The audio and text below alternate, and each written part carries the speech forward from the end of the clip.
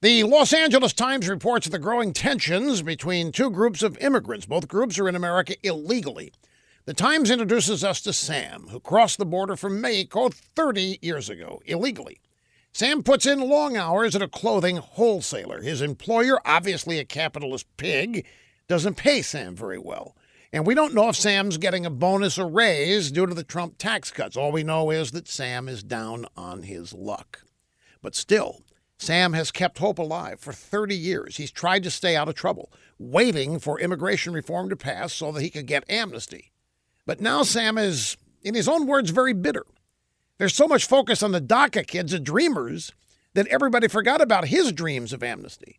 Dreamers were able to get work permits, and people are fighting for them. Sam says the DACA kids definitely have this sense of entitlement.